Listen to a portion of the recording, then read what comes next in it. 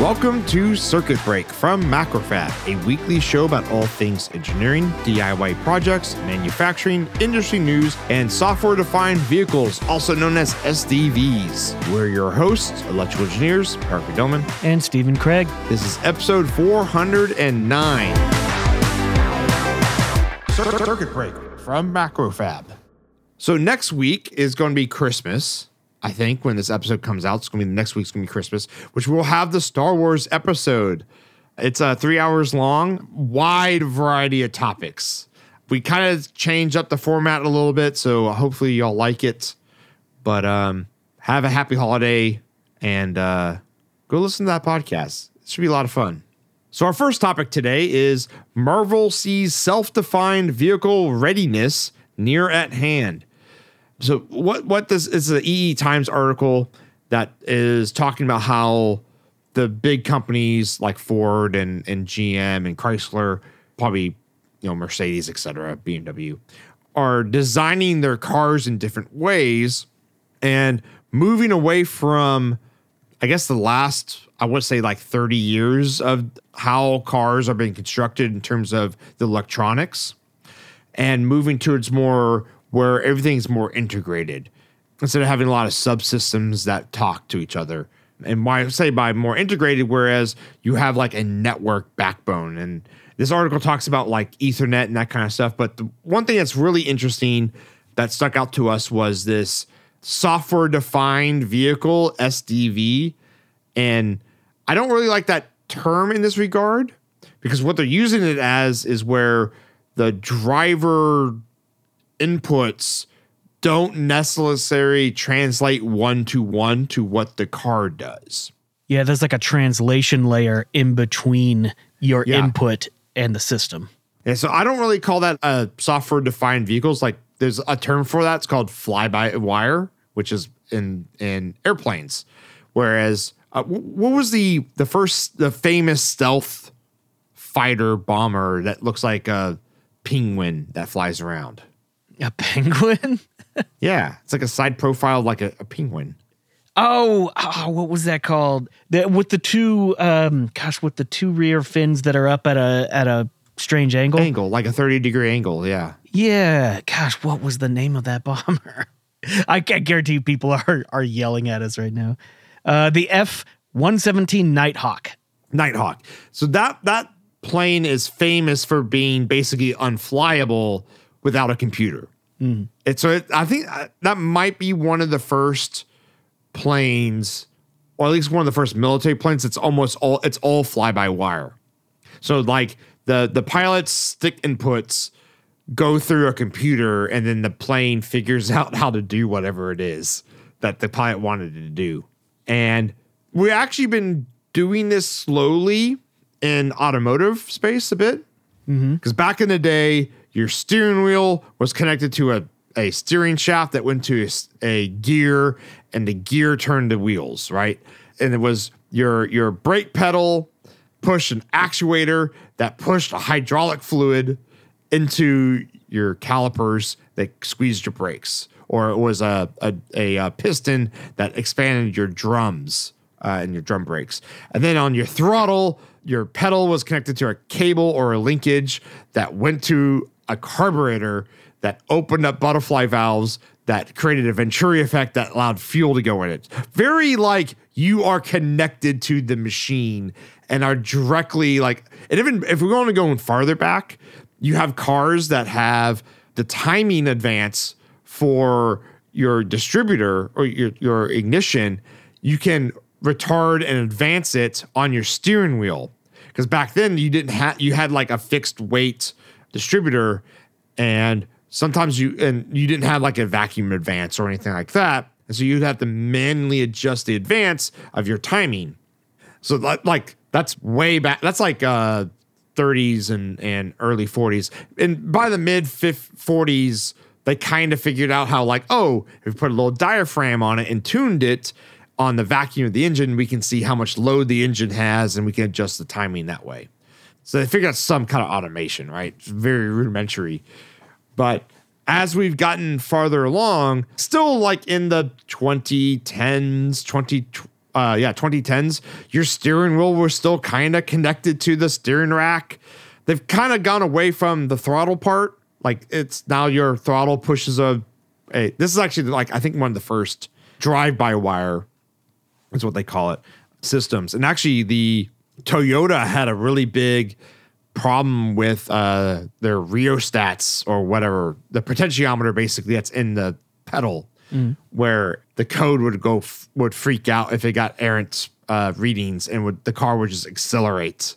That was famous. I think we talked about that on the podcast like 7 years ago or something like that. Yeah, we were talking about it with in relation with tin whiskering. Oh, geez. Yeah, that was probably a long time ago. There was a NASA article or NASA like white paper about tin whiskering with these like pedal controllers. That's a long time. I want to see if I can find that paper again, because it had some really cool like microscope shots of like tin whiskering in action, where like they use like an electron microscope and see the tin build itself in real time. It's kind of cool stuff. Anyways, the throttle was like the first one they kind of did that with. And so basically like you push the throttle, it would adjust a voltage readout on your pedal, and then there'll be a little actuator on your throttle body now that opens and closes it, depending on what the computer wanted to do. And that actually has a lot of advantages nowadays, because you can, like, if someone just mashes the throttle, most of the time it's not, you don't really want to just open your throttle blades all the way, because it will bog the engine. Oh, yeah. Because, like, all the vacuum basically just goes, your vacuum in your manifold basically drops down the atmospheric pressure, and now you don't have any velocity in your intake air. And so you typically don't want to do that. And so they basically made a slower ramp, because now if someone just mashes the throttle, they just do a slower ramp now. And also it's like, I think actually it was Toyota again, had a patent or something like that, or made a paper about keeping the acceleration of the car in check. And so like you would have like a commuter mode, like, you'd have like normal mode and then sport mode, and those dials that cars have and buttons, so you can change different modes. So you'd have like a normal mode. In normal mode, if you like try to hit the throttle really hard, it wouldn't even do that. It would just like, it would still do a slow ramp in to save fuel economy. Right. And then you could turn it into sport mode, and then it would do what it would accelerate faster and ignore fuel economy. So you could do a lot of stuff like that. Now, really, since I want to say like the mid 10s, they started doing more of that to the rest of the car, and like steering. So now you can have a lot of steer by wire. Yeah, I don't think no one's done completely disconnected.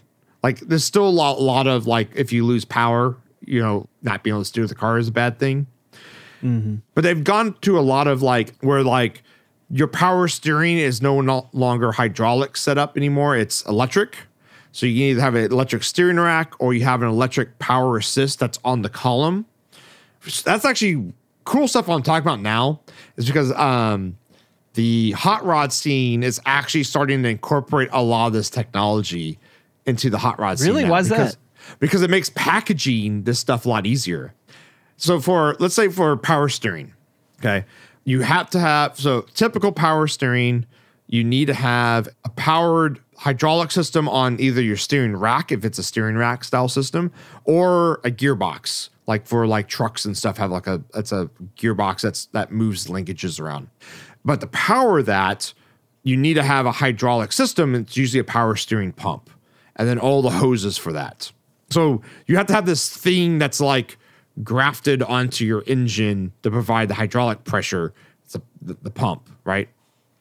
And well, the problem with that is if you have a big engine and you're trying to shove it into a small car, which is what hot rodding is all about, a lot of times you don't have power steering because you can't fit a physical power steering pump in there.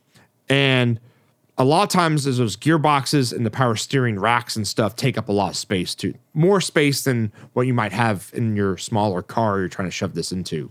Well, these new units, let's say the style that like basically just boosts your steering wheel, basically. They actually kind of fit, some fit on the engine side of the firewall, but some actually fit on the dash side, like on the inside. And so you can fit them up under your dash, and they attach to the shaft itself. So they look at your steering input and basically there's a motor with a gear that can assist your turning of the wheel. So it's kind of weird because we're like normal power steering, you turn it and then like has it's a torque multiplier in the gearbox. I guess it's the same thing. It's a torque multiplier for electric, but you can package it underneath your dash, and then all you need is to apply electrical power, and you need an alternator minimal to run your engine. So you already have an alternator, so you just pull power off of that. So now you don't need this whole hydraulic system that always leaks. Like I've never had show me a power steering system that doesn't leak. I don't think it exists. They always slowly leak. So yeah, and on the brake side, they haven't fully gone, at least I don't think yet, fully gone physical disconnection yet. But I think they're going to. Just because the reliability of this stuff is like through the roof now. Where, it started with like a manual brakes, and then you went to diaphragm, which was vacuum on your engine, would pull against the diaphragm and assist you in braking, basically still pushing the hydraulic system. Where now you have electric assist, which basically replaces the air diaphragm, which also, again, now you can package it under the dash. And if you looked at modern cars, there's a lot of dash between you and like the engine firewall now. That's a symptom of them angling the windscreens lower and longer so you get more aerodynamic for the roofline. They tilted out the windshield, so now you have these huge dashes that are in front of you. Like if you look at like my Jeep Wagoneer, the dash is like 9 inches deep. That's like it. Like you sit in it and you are so far away from the dash. If you reach out, you have to lean forward to get to the radio. Yep. Whereas in a modern car, you can be leaned back and you can do everything because the dash is like right up on you now, which is way better for like, I'm not saying the old way is better in that regard. Aerodynamics and ergonomics. Yeah, ergonomics is way better in modern cars. Oh, yeah. I mean, your car is a brick with wheels. I wouldn't have it any other way. So yeah, this whole like, I think software-defined vehicles is the wrong term for it. It's drive-by-wire, which has existed in cars before, but they're pushing more towards it. I think the argument is that it's being pushed on more and more subsystems within the car. Yeah. Because it's been like a logical progression of which systems get chosen to be that. But this article is arguing you can go a lot further with it. I've been doing some research, and it's interesting because, even aircraft nowadays are still not fly-by-wire, or they're somewhat parallel fly-by-wire. Like the 747 in a lot of cases still is direct linkage from the yoke of the pilot to the control surfaces. Yeah, but the thing is, look up how old the 747 is. Right. And that's your answer. Well, and I say parallel on that because they do have autopilot, but the autopilot basically just moves the yoke, right? Yeah. And obviously it's not just like airplane cable controlling surfaces on that. There's hydraulics and a lot of other systems that come into play there. But yeah, okay, so in terms of software-defined vehicles, the question is that a net positive, or is that just more crap to break in a car? Because as cars get more and more complex, I get more and more grumpy about it. It can simplify a lot of things. That's what I was talking about with the hot rod situation. It does simplify a lot of things because you don't need as much other systems to support those systems. Again, the only downside I really see is if you lose power. I would love to see because I think most of this stuff is also mostly geared to electric cars or electric first power cars, I should say. And so I'd love to see in terms of I know this is true for Teslas, where most Teslas, they have to replace their brakes, not because they get worn out, but because they're literally corroded together. Because they don't use their brakes that often because they can engine brake so much more effectively with their electric motor to regen. They literally don't really use their brakes that much. And so when you go get your Tesla service for a lot of times they have to replace the calipers because the calipers haven't moved in ever. Yeah. And so when you look at something like that, it's well, does a Tesla really even, or these, like, could you even design an electric vehicle that doesn't even have brakes in the typical sense? That's literally just the motor, right? Yeah, but that's just, I guess you could say, an added benefit of electric motors. Yeah, but then you have this whole system of tubes and hydraulics and all this like linkage and stuff that you can just be like, no, we're not going to use that anymore because our motor can effectively brake the car. Well, but that's not exactly true because like an electric motor can't fully brake a car. You still need some kind of mechanical breakage. No, you can totally brake the car with. I don't think you can rely 100% on an electric motor to brake a car. Why not? Because I think as you actually do decelerate, the deceleration or the braking action on the motor decreases to the point where like I don't think you can actually fully stop a car that way. And maybe I'm wrong. I mean, the counterpoint would be you would just flip the polarity of the motor. Well, but drive the motor backwards. But no, okay, I'm sorry. I mean, that's but maybe not the right way to do it, but that's how you would you would just lock it up or turn the wheels backwards. I'll put it this way: it's how you would stop. Like if you would just need the car to sit there, is it would just monitor the wheels and then slowly. Basically, it's like that self-balancing robot problem. Is if it's moving forward, you apply a little reverse bias on the motor, and if it's going backwards, you apply a little forward bias on the motor. And no, absolutely. Still. So, sorry, I was applying what you were saying earlier, as in it has to function with no power. And yes. Braking is a 100% critical to safety thing. Yes. Okay, I agree. You have to have some way to stop it with no power. Yeah. Absolutely no. With an electric motor, being able to flip it in reverse, basically, yeah, you could stop it that way. Yeah. I was assuming with no power. Okay. Yeah. So that's the only thing I'm getting at with this is I don't know how safe these systems are and that kind of stuff. It could be that you like the motor has a failsafe. It doesn't have any power. It just like puts both leads together across some diodes and just like tries to slam the motor as hard stop as it can. Just lock it up.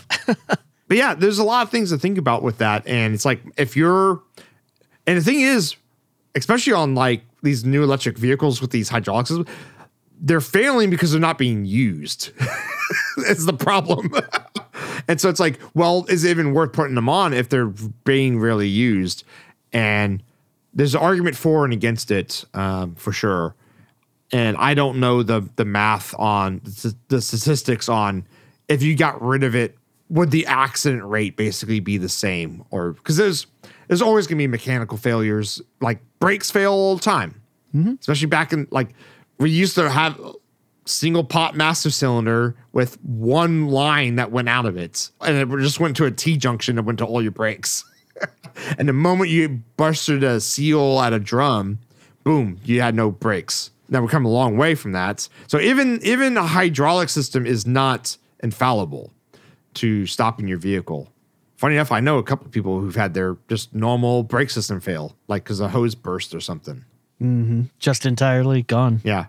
So yeah, I would love to see. I wish there was some statistics. I bet you there is. I just have to go look for it to see that. But I look forward to it as I probably would never own a car that has this stuff, but I definitely will buy parts off of them and not from eBay to put into my vehicles I am building. Because like the whole like electric powered steering and stuff, I wish I could make that work on my my checker project, my cab. Why can't it? It doesn't fit. I actually already tried. Really? Yeah. It doesn't fit up underneath the dash. The dash is it's a weird shape on the checker. The checker has like a really like narrow, like height-wise dash. So it just doesn't like it just hangs down. And by the way, it would work. It just would look ugly. So I'm not doing it. So it doesn't work. It doesn't work because it doesn't go underneath because the dash. Not being ugly is a criteria for you. Yeah, that is criteria for this. And I'm also doing like hydraulic brakes on that car, so I already will have hydraulic power steering on it. So I'm like, I'll just put power steering in it like the normal way. But yeah, all that stuff it's pretty cool stuff. I'm kind of looking forward to it. We'll see. I just remember, so my our friend Joe Stevens. So Joe was a housemate for me in college, and his at the time girlfriend now they're married like 6 years or something like that now, maybe even longer. Anyways, she had a Saturn, and Saturn's was a GM product for. I wonder if there's someone been born that when Saturn went defunct. How long ago now? Like 10 years ago, 12 years ago. When did Saturn go out? I have no idea. I wonder if there's someone listening to a podcast that's never seen a Saturn car. Maybe. They didn't really go out of business. 2010, 13. I don't think there's any 13-year-old people listening to our podcast. Maybe. You never know. Maybe. Anyway, Saturn was GM's like budget, but also experimental brand. Kind of weird, right? You think like an experimental brand would be like expensive, but they were like the brand of like, how can we make a car even cheaper? Yeah. And so her car had an electric power steering, and that thing ate shit the bed all the time. Like all the time. But I guess the experiment failed, right?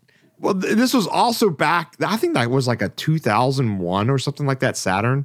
Some like blue sedan. I don't remember what it was.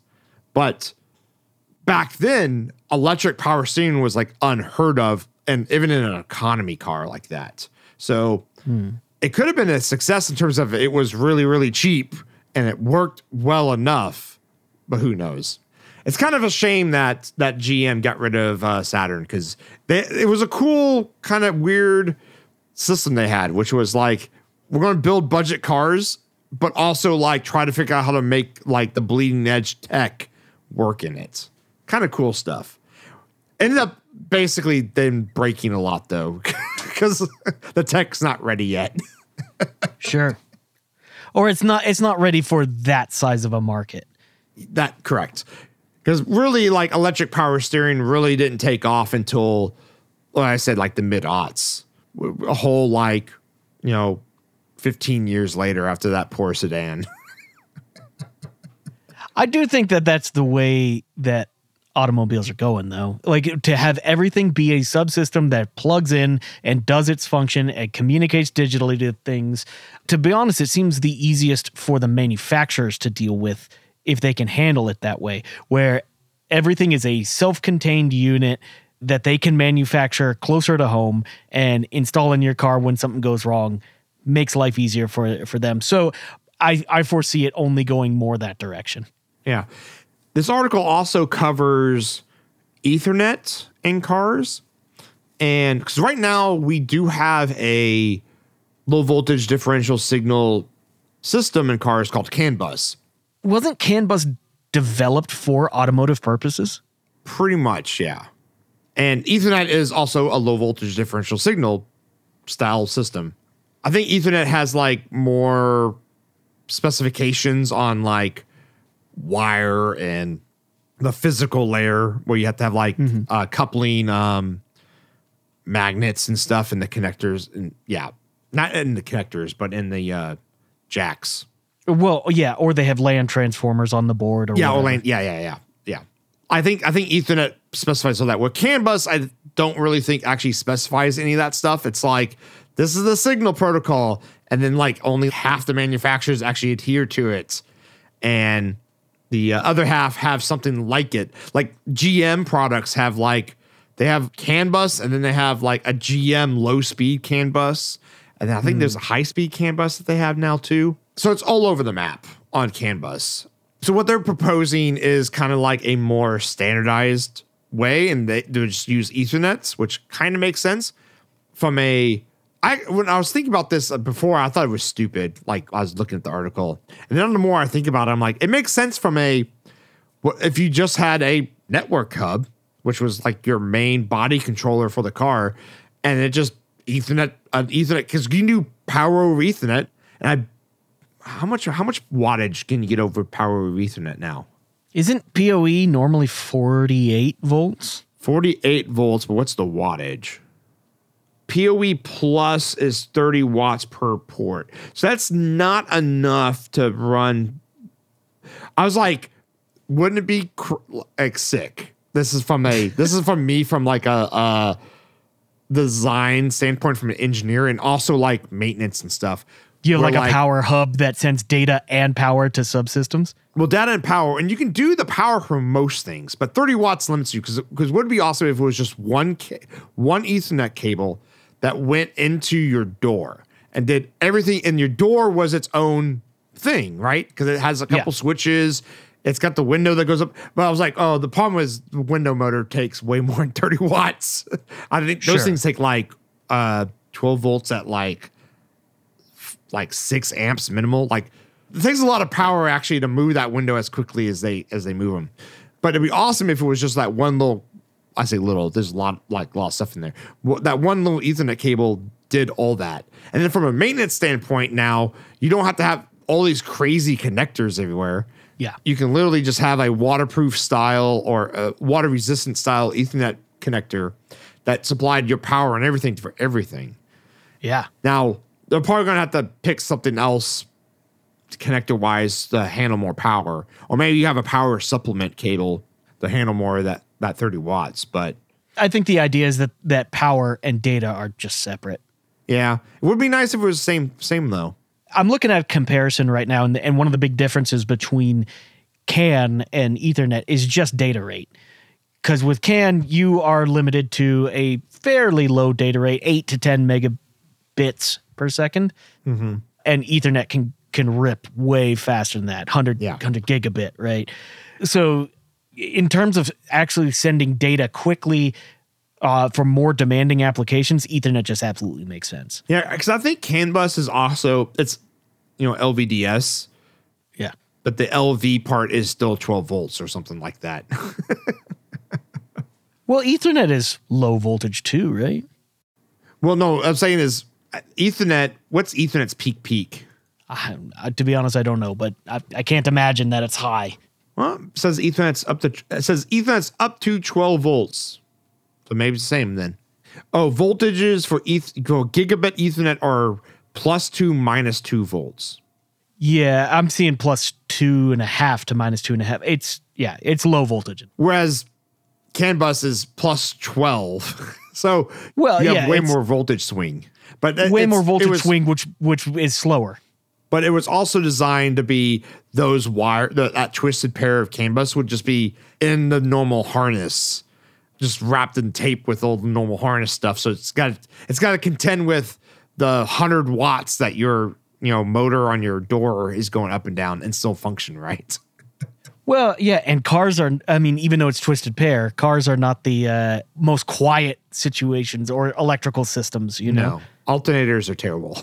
But the thing is, when you have an electric car now, suddenly your noise floors drop to like almost nothing because you're pulling off that battery. Oh, I haven't thought about that. They're probably pretty clean, aren't they? Yeah. At least they should be. You have a lot of inverters. But it depends on the wiring, I suppose, because you're still sending huge current pulses to those motors. Yeah, and your motors are inverter powered. There should be sine waves, so you shouldn't get a lot of harmonics off of it, but it's probably noisy. But that's probably a pretty big should, right? Yeah, it should. Probably nowhere near as noisy as a gasoline powered rectified alternator. Because geez, they're terrible. We've gotten by for a long time with that. So yeah. You know what's interesting? This is a side tangent before we go on to the next topic. Is I was my new box truck. Well, because box truck's actually a topic we're gonna talk about later because there's some progress on it. But I was driving my box truck around when I was going on my Vegas trip this year, and I was noticing that the voltage meter on my dash would move a lot. And I've never really seen that. Like my Jeep is like you turn it on and it goes, you got 14.2 volts, and that's what I'm charging the battery to. And it basically never wavers from that. The wagon waves a bit, but that's because the alternator's old and you spin it faster and it makes more voltage. But this was, you'd be just like cruising at one speed and it would be like fluctuating. And I'm like, is my brand new truck's alternator going out? And I Googled around. Apparently, I don't know if more manufacturers do this, but GM in particular varies the voltage off your alternator depending on what it thinks the charge state of your battery is too. Like it actually has a current shunt ring around the negative terminal, negative battery of the to see how much current is flowing in and out of the battery, and so you can reduce. So we can say, hey, alternator, don't produce as much voltage because we're just not using it, right? And so you can save fuel economy, but it's also to prolong battery life, so you don't overcharge or undercharge your batteries. And so it basically turn the alternator into a smart charger for your system. Okay, I'm curious. Who's in charge of that? Does the alternator monitor itself, or is there a main network controller that's doing it? The main computer that's under the hood does that. So it's reading the current going in the battery. And it can tell the alternator what to do. See, I think if you have a software-defined vehicle, it sounds more like the alternator could be doing that itself and then just sending its information back to the main computer. That's actually how alternators, older ones, do work. Is they're internal regulated and they have a sense wire that goes to the battery. Yeah. Now this makes it more smarter because now it would still need that current shunt basically to figure out how much the battery's actually taking up. And it's like, hey, if the battery's getting close to being charged, it's not going to be pulling as much current anymore. And and basically you profile out what a lead acid battery charging profile looks like. But yeah, you're totally right. I do like actually the smarts not being in it because the alternators get really, really, really hot. And semiconductors typically don't like getting really, really hot. They tend to not. Actually, well, semiconductors don't mind getting hot. They just don't last as long. They'll still function. That's true. They don't last as long. Man, I've been doing a whole lot of parts aging and parts reliability work at my job, and so it's something I really haven't done a lot of in previous jobs, and so it's showing a lot of really, I don't know, interesting things about what changes about a component throughout its life and throughout different environmental stressors. So I think we're gonna have a podcast coming up sometime in the next few weeks where we talk about that.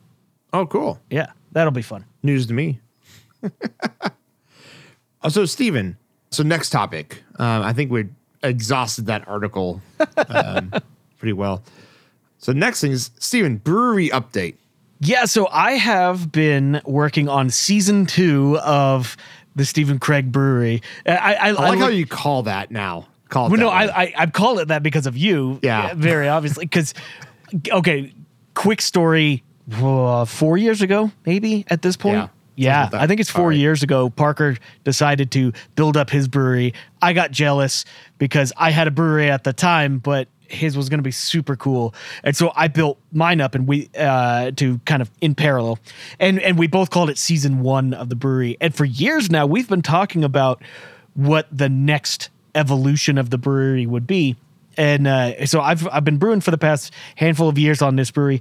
Nothing wrong with it, but there's always been a handful of things that I was like, this could be made better. In fact, I was talking with Parker a few weeks ago. It was like, I haven't spent money on my brewery in terms of parts for it in a long while, and I wasn't itching to do that. I'm saying that's a good thing. Like, it got to a point where it was like done. So that's actually, we were talking about that. I think we were playing video games once, and I'm like, I think a project is done when you don't have to buy parts for it anymore. Yeah. Well, and what's great is, so I decided to kick off a project to do season 2 of the brewery. And what's great about it is this entire project isn't requiring me to buy virtually any parts. I'm just changing a lot of quality of life aspects of my brewery. So I have my brewery set up as a 3-pot system. You have a lauter tun where you keep your hot water. You have a mash tun where you keep the grains. And then you have your boil kettle where you actually boil everything. And in the last 4 years, I've brewed a bunch of batches of beer. And I was like, I really wish that my boil kettle and my hot lauter tank were flip-flopped. They switched their operations because I had a 10-gallon hot lauter tank and a 5-gallon boil tank, and it makes no sense to have it set up that way. It makes way more sense to have the 5-gallon B or lauder tank and then the 10-gallon B, but I bought them sequentially, and so it just never got set up that way. At the same time, I have all of the fittings and all of the accoutrement that goes with my brewery, all threaded with silicon gaskets and little plastic parts and things like that.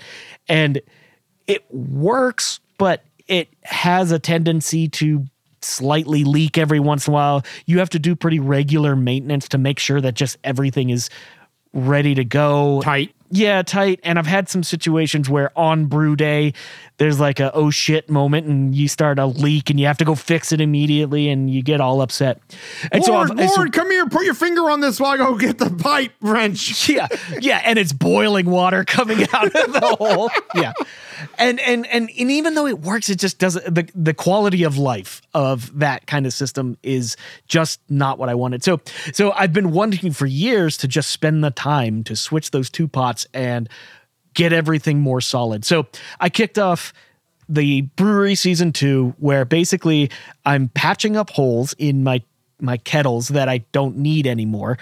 And I'm soldering all of my fittings to the kettles. Oh, so you decided to solder them? I decided to solder. So it's been for months now. It's been like, do I go with a silver solder solution or do I weld? Because I have a TIG welder. And I've gone through a handful of tests and I spent a whole weekend soldering stainless steel, which, by the way, is not as hard as we've made it out to be, or I have made it out to be in the past. You asked for my advice, and I said I would never do that ever again. Silver solder? Yeah. Well, no, but I was talking about TIG welding stainless. TIG welding stainless is really not that hard. No, because Steven sent me a text a couple weekends ago talking about this. Because when I built my season 1 brewery, I silver soldered, yeah, all the fittings, and then Steven asked me like, "How'd that go recently?" I was like, "I will never do that again." And I was like, I will next time I do it, I am going to weld it. Okay, I would like to weld this system. However, there's one major thing that's annoying about stainless steel is the fact that it sugars if you don't back purge your welds with argon. And what it means by sugaring is it oxidizes in a crystalline white substance on the back. And basically the backside of the weld is not smooth. Yeah. It causes a lot of issues and results in a lot of post work. That if I wanted to spend a bunch of money on this project and get like a whole back purge thing or setup, I could possibly do that. But it would require, basically you have to, when you're TIG welding, you normally shoot argon on top of your weld. But with stainless steel, you have to have an argon environment on both sides of the weld. And since I'm dealing with like 30 thou or 22 gauge stainless steel, I'd have to basically fill my pots entirely with argon to do it. And in the testing I did with soldering, I can easily get a weld to stick, and I can draw a bead, and I can perform the action. So I'm not really worried about my capabilities as a welder. I was more worried about having to buy a whole system to back purge everything. And I didn't really want to spend a bunch of money on it. So I actually went out and bought a little vial of flux and a few ounces of 8% silver solder, which is not particularly cheap, silver solder. But between those two, it was like $12. So I was like, you know what? I'm going to try silver soldering 1 or 2 joints and just see how it goes. And I've had fantastic success. It's been going really well, and it's not that difficult to do. There's a few rules you have to adhere to. Mainly, keep your joints clean like you normally would. Mm-hmm. Don't apply a torch directly to the flux, or you'll just make this rotten, goopy mess everywhere, and you'll never actually solder anything. And then, take your time, and you don't really need that much heat to actually solder. But overall, I've been having really fantastic success, and I've been documenting it all on our community discourse. I have a whole blog going right now where I'm showing every little thing I'm doing, and it's got to the point now where it's like things I hadn't thought that I was going to solder before. I was like, well, I can do that too. So I'm soldering everything at this point because it's working very well. Like I have a whole bunch of threaded fittings that I was just going to use plumber's tape and rethread them on. But if I can just silver solder it and it's a permanent connection that I know is watertight and has good mechanical capability, I've just been doing it. So I've gotten almost one of the 2 pots done, the harder of the 2 pots, which is taking the 5-gallon pot, breaking it all down, and I'm putting my recirculation coil inside of it. And that's been a bit of a challenge because the fittings are a little bit weird on that, and I'm converting a compression style fitting into a solderable fitting, which is not intended for that, but so far it seems to be working pretty well. And I'm kind of hoping that I can get away with this entire project for like $20 or something like that. It's probably like $20 and 20 hours of work, Yeah, all the soldering. But yeah, it was it worked for sure. It just man, I was just like, man, I'd rather just weld this. So and I would too. I think I would rather weld it because I think you can get better results than the silver solder, because the silver solder, you just build up material on it. Yeah. And then it kind of will wick in. Grind it down. Yeah. And the thing is, you're inherently filling gaps with a different material. And so it'll have different thermal properties. So over the years, I mean, the whole purpose of brewing is you're getting something really hot and then really cold and then really hot and really like over and over and over, right? So will these silver solder joints last a really long time of a bunch of thermal expansions? I'm not sure. We'll find out. But it's also, if something breaks, you can just resolder it. So we'll see how it goes. But so far, I'm happy with the results. It seems to be working well, and I've been having a bunch of fun giving it a shot. I did run out of flux, though, which sucks. So I can't continue right now because I only had half an ounce of flux, this little bottle of it. And so I bought some flux, which is coming in before the weekend. So this weekend I'll be able to continue on with it. It's always great when the supplies show up right before the weekend.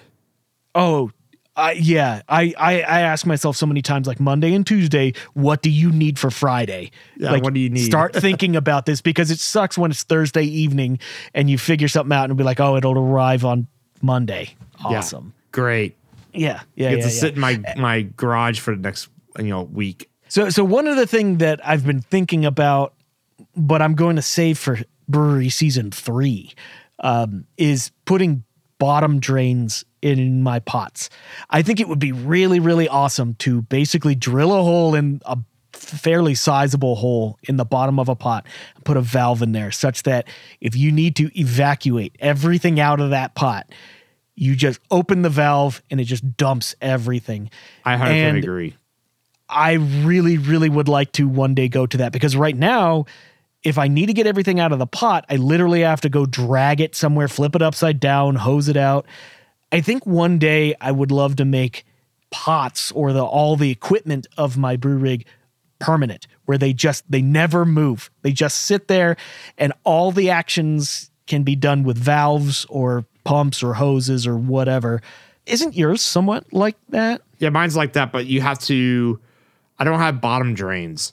And so you get a little water left in them, and so you have to wet vacuum out. Oh, that sucks. Yeah. Yeah. It was a design oversight. But back then, I actually didn't even have a steel weld. I didn't have a TIG welder, and Right. let alone knew how to weld stainless. But now I actually do stainless, not regularly, but I've done enough of it where I can definitely just stainless on the fittings. Because you were talking about like a system to back purge, and it's like saran wrap over the openings and then like stick a little hose in it that's from your argon tank and purge it. Yeah, that's yeah. really all you You're need. right. You're right. You could do that. Because I've done that before. I've done like exhaust fittings and stuff, and I've sealed both ends with like foil or saran wrap or whatever, and like poked a little hole and put a little tube in it and just like bleed some argon in there for a couple of minutes, close it, and then do your weld. It turns out pretty good. I never had a sugaring problem. And they make other products like fluxes, But I think you mentioned in our text that those aren't food safe. Yeah, there was one called Solar Flux, which That's the popular one, yeah. I watched videos of that, and it was pretty incredible. You just kind of mix up this goopy paste, paint it on the backside of the intended weld area, and then weld. And as you weld, it crystallizes and makes an oxygen barrier, basically. And it looked like it was fantastic, but I did a bit of research on people wanting to use it on sanitary situations, and pretty much the consensus was stay far away from this because it leaves stuff that's very difficult to clean and is questionable if you have cleaned it. Ah, gotcha. So that's the problem is you don't know if you cleaned it or not. Yeah, and you might get like 3 or 4 brew days down and you're like, oh, I didn't clean that. Oh, you have a fluxy inside now. Well, one other thing I learned with doing this, doing my test welding, stainless steel wants way more argon than carbon steel. Oh, yeah. Yeah. It wants way more argon.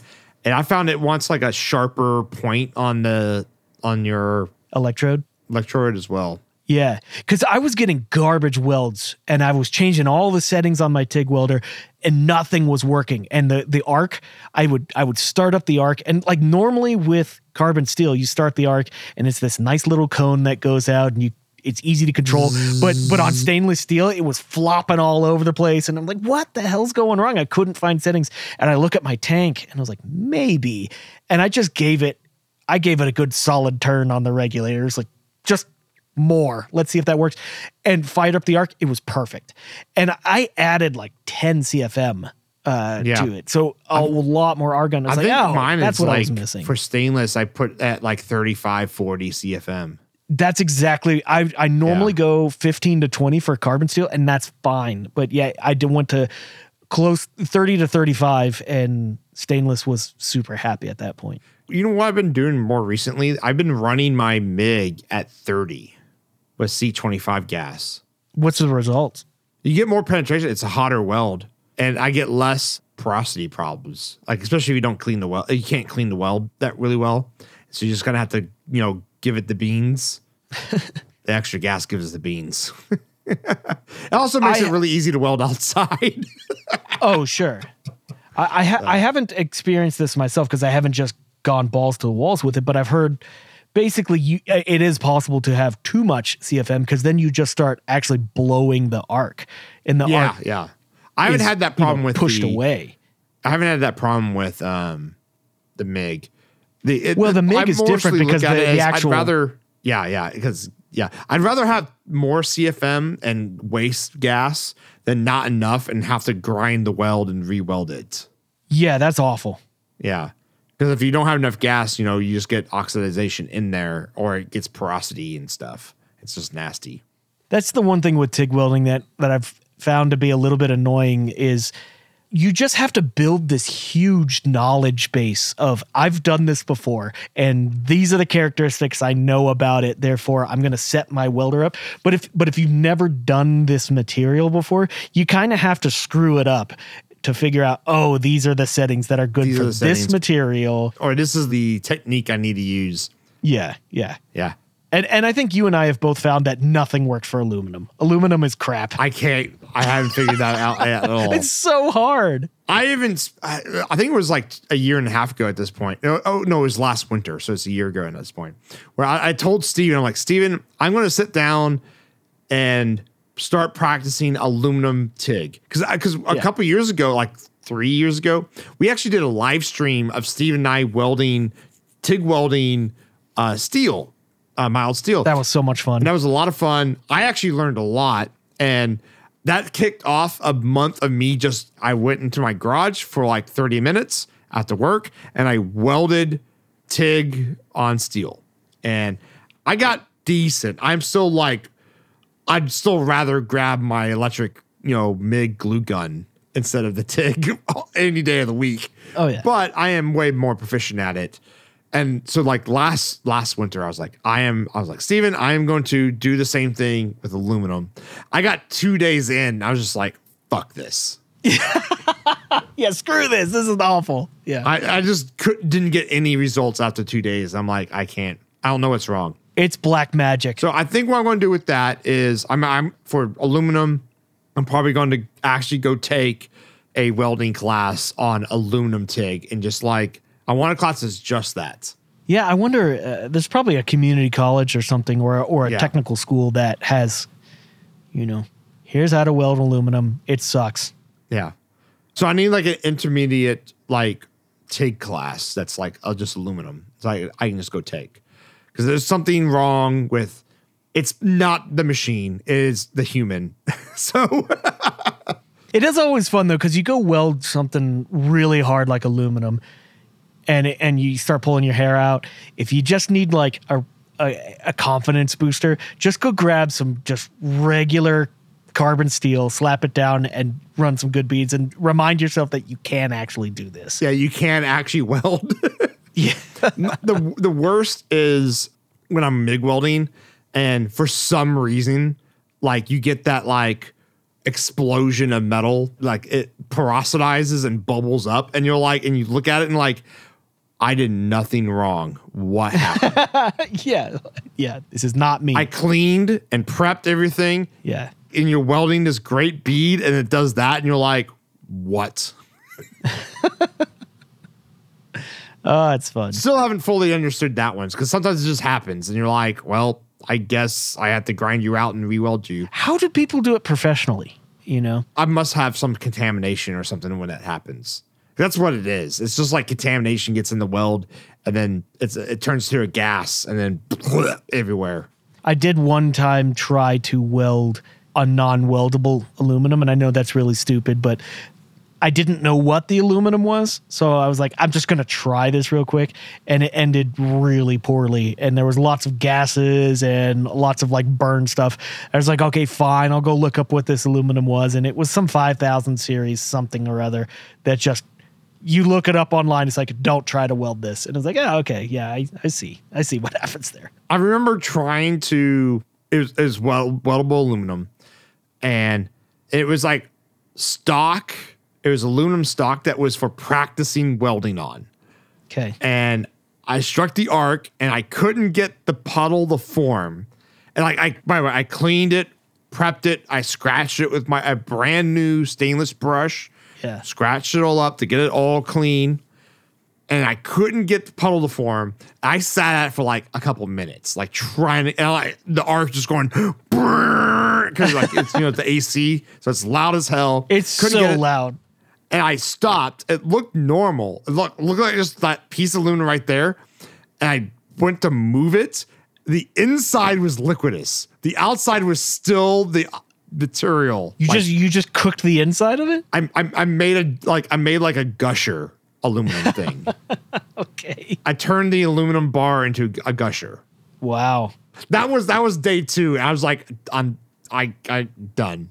This is it. This is impossible. Yeah. I'm like, this is literally aluminum that was for me to practice on welding. I can't do it. So go take a class on it. Hats off to everyone who's actually good at that. Yeah, actually really not even good at it. If you've actually made aluminum, put beads down on it, hats off. Yeah. I've successfully welded one thing, aluminum, in my life, and it's my bicycle. I was there for that. Yeah, you were there for that, and like it just worked, and it just worked together, and I don't know what I did, but I did it. And actually, what's funny is that's the only thing that I've welded aluminum that I needed. Like everything else I've welded aluminum has just been like for fun or just like trying to weld. So I got super lucky that the that's the one thing that's practical that I still actually use. Yeah. So with that practical welding, thank you for listening to Circuit Break from Macrofab. We are your hosts, Parker Dillman and Stephen Craig. So long for now. Take it easy.